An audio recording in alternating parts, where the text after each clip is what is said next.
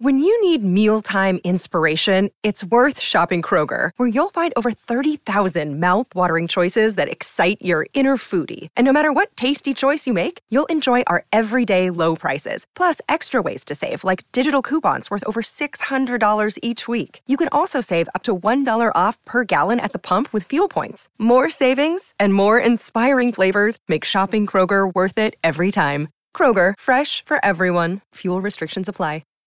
Hi, everybody. This is Adriana Trajani. I'm the host of You Are What You Read. I have the privilege of interviewing luminaries of our times about the books that shaped them from childhood until now. We get everybody from Sarah Jessica Parker to Kristen Hanna, Mitch Albom, Susie Essman, Craig Ferguson, Rainn Wilson, Amor Towles, you name it, they come, they share. New episodes of You Are What You Read drop every Tuesday on Apple, Spotify, or any major streaming platform wherever you listen to your podcasts.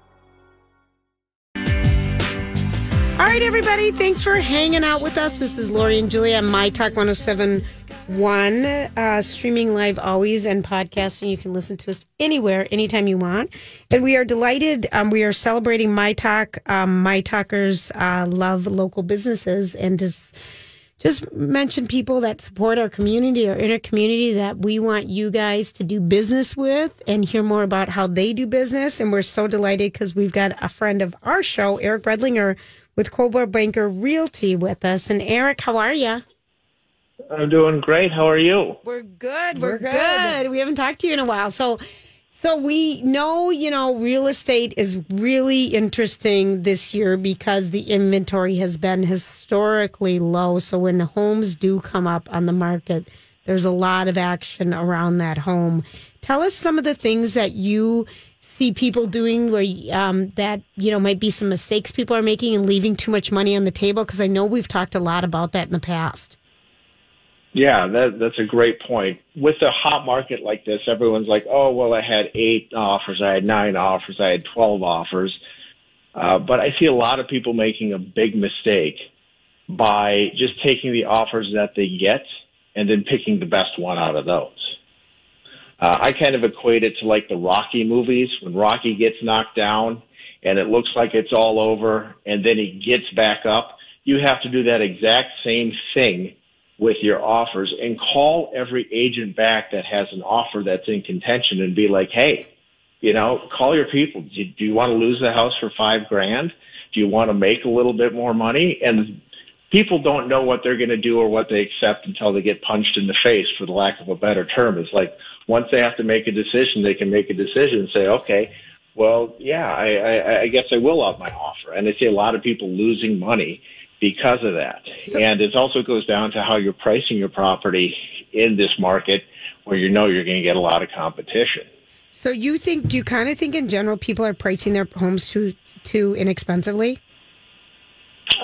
Yeah. I mean, if you're getting offers that are $30,000 over list price, yeah, you've most certainly left money on the table, because most people will not offer $30,000 over what your property is. If someone was going to offer 30, you probably could have had a much better chance of getting more money if you priced it for $30,000 over whatever that number was.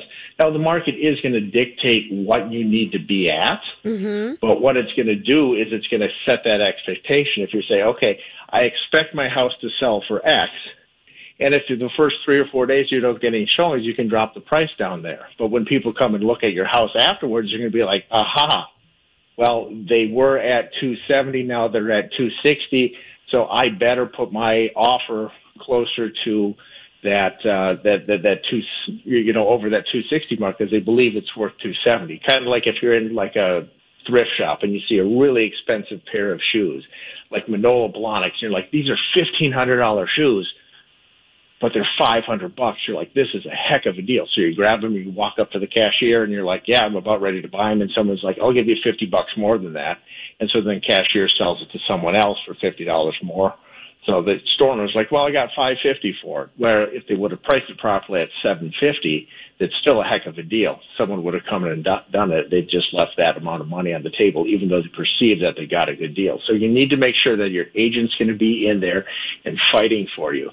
I've had agents call me and say, or actually send me an email and said, oh, if we had to call everyone back, that would have just taken too much time. I'm like, Well, that's exactly what your job is to do. You're legally binded and obligated to get your seller the most money for their property.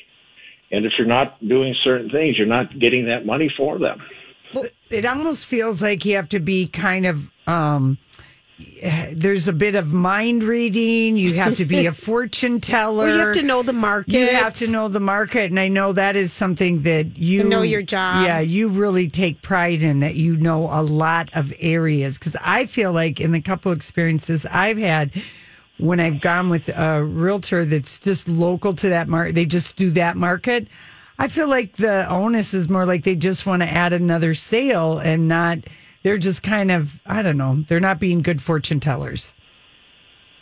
Yeah, and fortune teller is a great example of it. I mean, you don't quite know what's around the next bend, and so you have to, use all the information you have. And there's so many sources out there for all this information to come in there, but to actually know what that information means, and then to also be in the marketplace and know what's, the great quote by Wayne Gretzky is always like, well, I always knew where the puck was going. It was putting the puck ahead of there.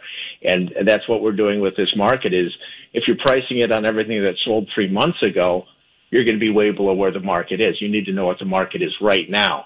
I had a property up in Fridley. I mean, the house 5 doors down was a 3-bedroom, 2-bath, 2-car garage house, and it sold for $240,000. I had a 1-bath, 1-car garage, 3-bathroom house, and we listed it for $270. We dropped it to $260. We sold it for $263. Why?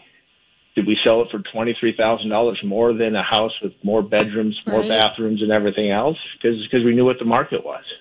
Well, this is why, if you're just joining us, we're talking with Eric Redlinger. He is a realtor with Coldwell Banker Realty, and we've worked with you, Eric. And it's just, it's nice because I do think you really need a partner in your realtor, and you really want to make sure someone knows what's going on in the market and so much. And I know you work with, David at First Equity and some of our other friends through My Talk, and we've known you for a long time.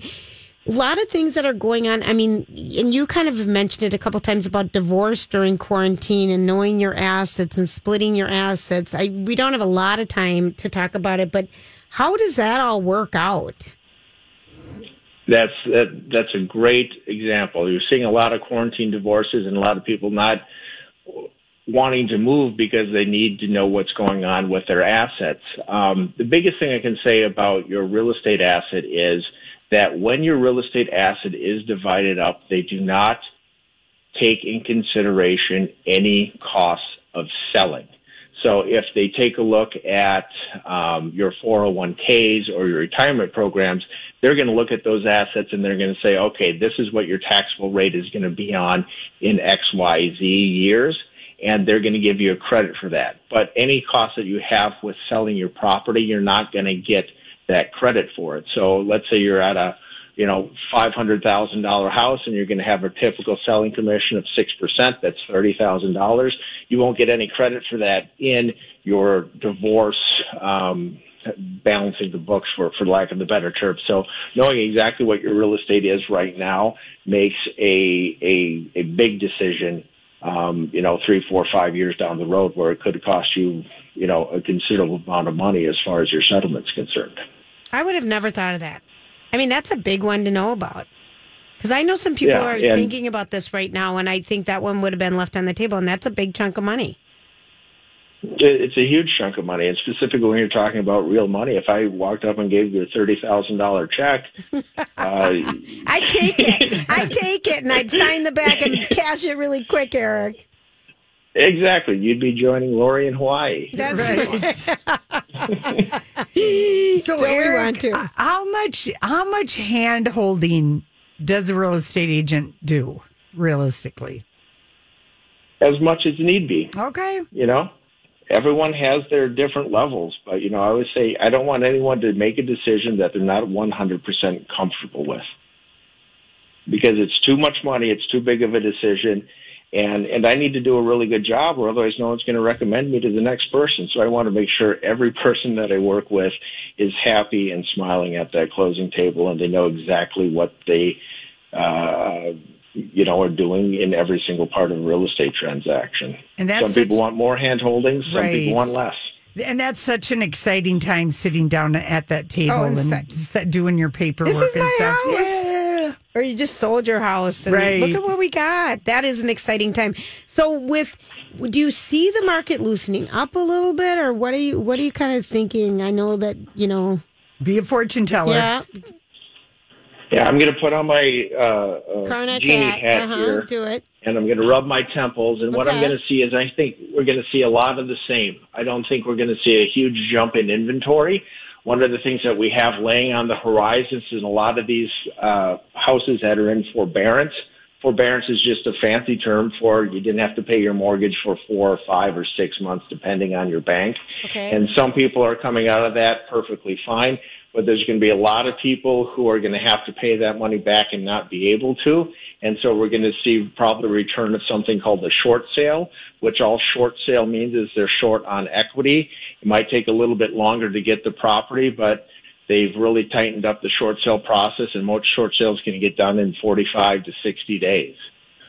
Where before it was, I had one in the foreclosure crisis that took almost a year. So it's been sped up a lot over the period of time here. So just how you even described that, I never knew what a short sale was, and I loved how you just made that so simple to understand. Well, that's what I try to do. I know. I like that a lot. Okay, so we want to know what else is happening in your life. How are the kids? What's happening in my life? Uh-huh. The kids are doing great. We actually just had conferences with my daughter, Ray, and it surprised me. She was getting good grades, A's in all of her classes, which really shocked me. That distance learning has been working. It seems like it's more like pulling teeth sometimes, but it's good to see. Oh, that's good so to nice. see that. That's so good. All right, so and then, of course, I'm trying to. Go ahead. Oh, I was thinking about maybe trying to get a ski trip in here or there. Who doesn't want to do that? All right, so tell people how to get a hold of you, Eric. Best way is just give me a call. My phone number is 612-229-1130, or, of course, on the My Talk keyword, Eric, and I'll get back to you real quick. Wonderful. Thanks, Eric. I know. It's so nice to talk to you and catch up.